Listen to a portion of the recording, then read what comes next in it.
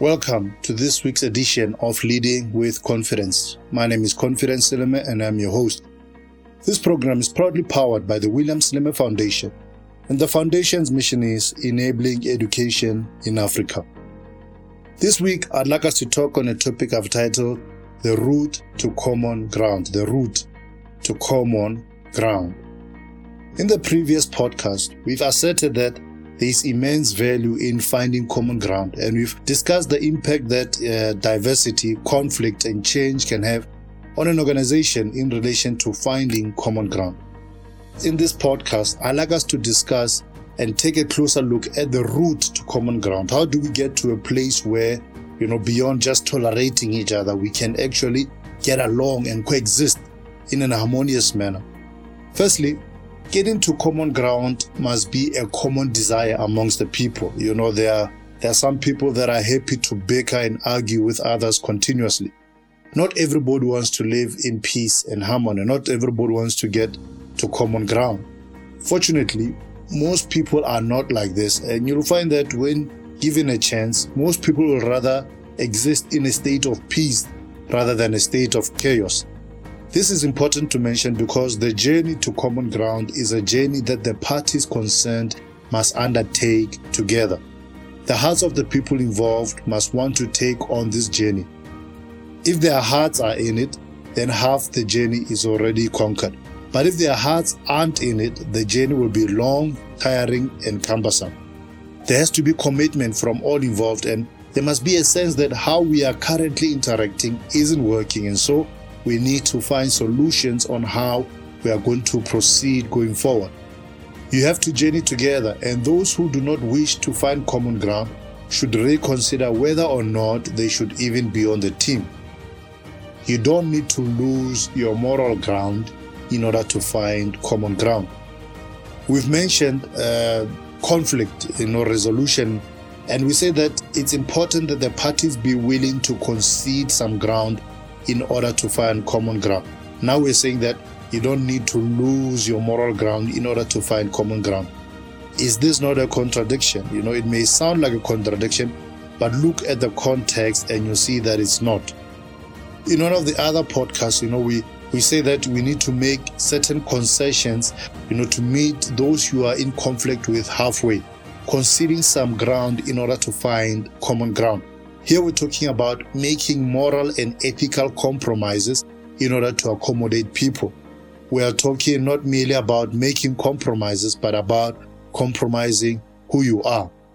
Finding common ground doesn't mean compromising who you are in order to accommodate that which does not line up with sound moral and ethical standards. You don't have to lose your moral ground in order to find common ground with others, but you will have to lose the judgmental attitude that you have towards them. As it is written in the book of Matthew 7:1-3, do not judge so that you will not be judged, for in the way you judge, you will be judged, and by your standard of measure, it will be measured unto you. Why do you look at the speck that is in your brother's eye, but do not notice the log that is in your own eye? Close quote. We all have our shortcomings, and it's important to give people a good measure of grace and approach them with a spirit of love and compassion.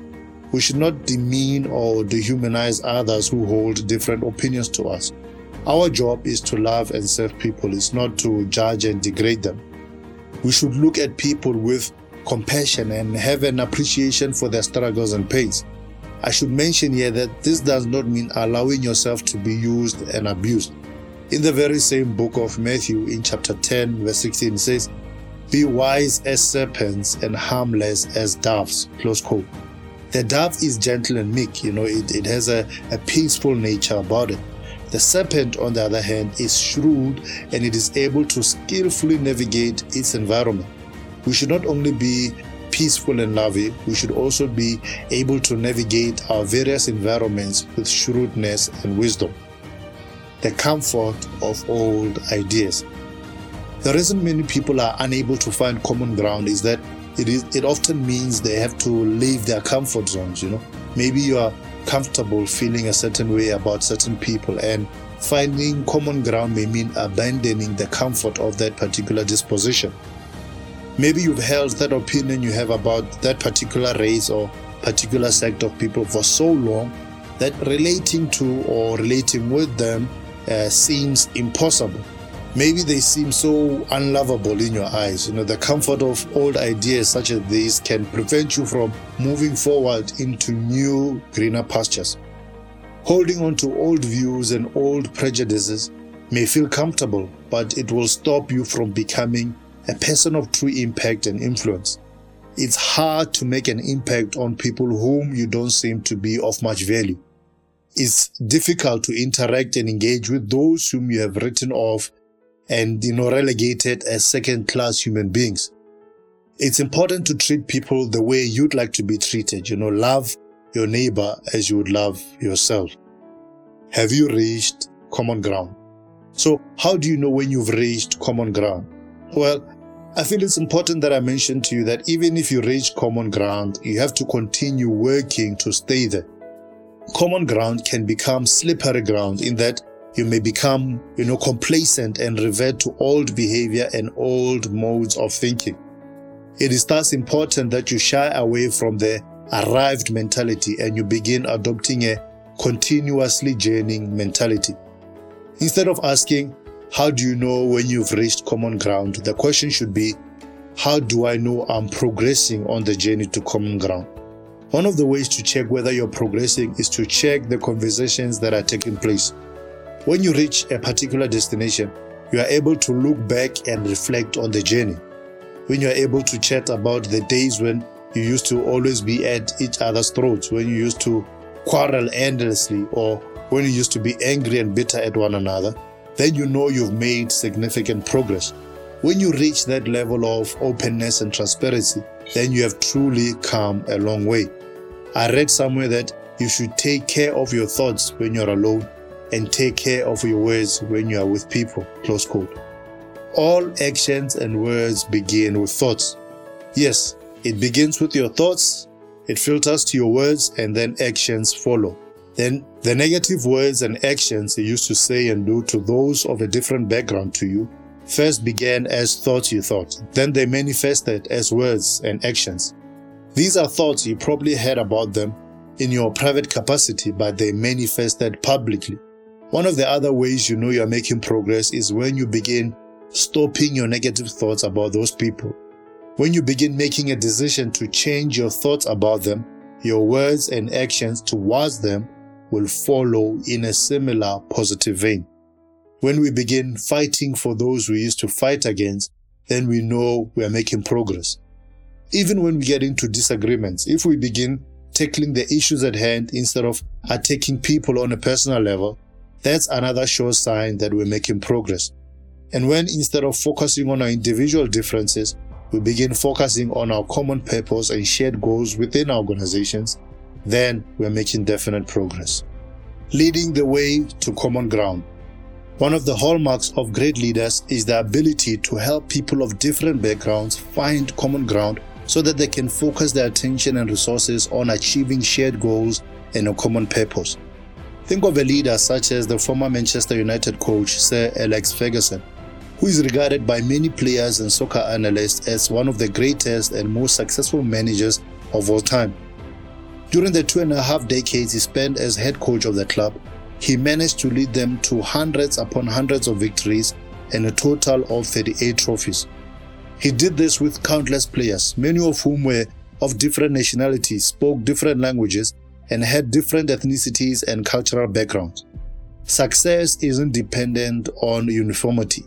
In fact, the more eclectic and diverse a group is, the greater the quality of unique insights they can bring to the fore. Great leaders know that just because we have different backgrounds, it doesn't mean we can't find common ground. And when we find common ground, we'll find the success and achievement we all seek. A common vision leads us to common ground. A sure way to find common ground is to find and identify all the things that unite us as opposed to highlighting those which divide us. When you join an organization, you automatically subscribe to the organization's vision because the work and task you are given are driven by the vision of that organization. Granted, people buy into the vision in varying degrees. Some may be more sold on the vision than others, but the fact remains that you working in that organizations mean that you are performing some function which is moving that organization's vision forward. A common vision is one of the aspects we should use to unite people of different backgrounds. We may all bring different ideas, beliefs, philosophies, and so forth, but if our vision and our goal is the same, then we are brought together and inspired to work together towards something that will benefit all of us. This is something that each individual's talent, effort, skill, and time will contribute towards. Ask yourself what your organization's unifying vision is and assess whether it is compelling enough to make people pull together and work together to turn it into a reality. We are not so different after all. There are many core human values, needs, and desires that can also serve as points of unification. There are aspects about us as human beings that we can all relate to. In a world that seeks to make us seem so different, the truth is that we are really not so different. Each of us desires to be happy. We want peace, we want to have healthy relationships, we want to spend quality time with our loved ones, and we want to be able to provide well for them. Even though we may hold different viewpoints, even though it may seem our perspectives are in opposition to one another, we can overcome those differences and work together to achieve our goals and visions together. Well, we've come to the end of this week's episode. Thank you so much for tuning in to Leading with Confidence. Cheers.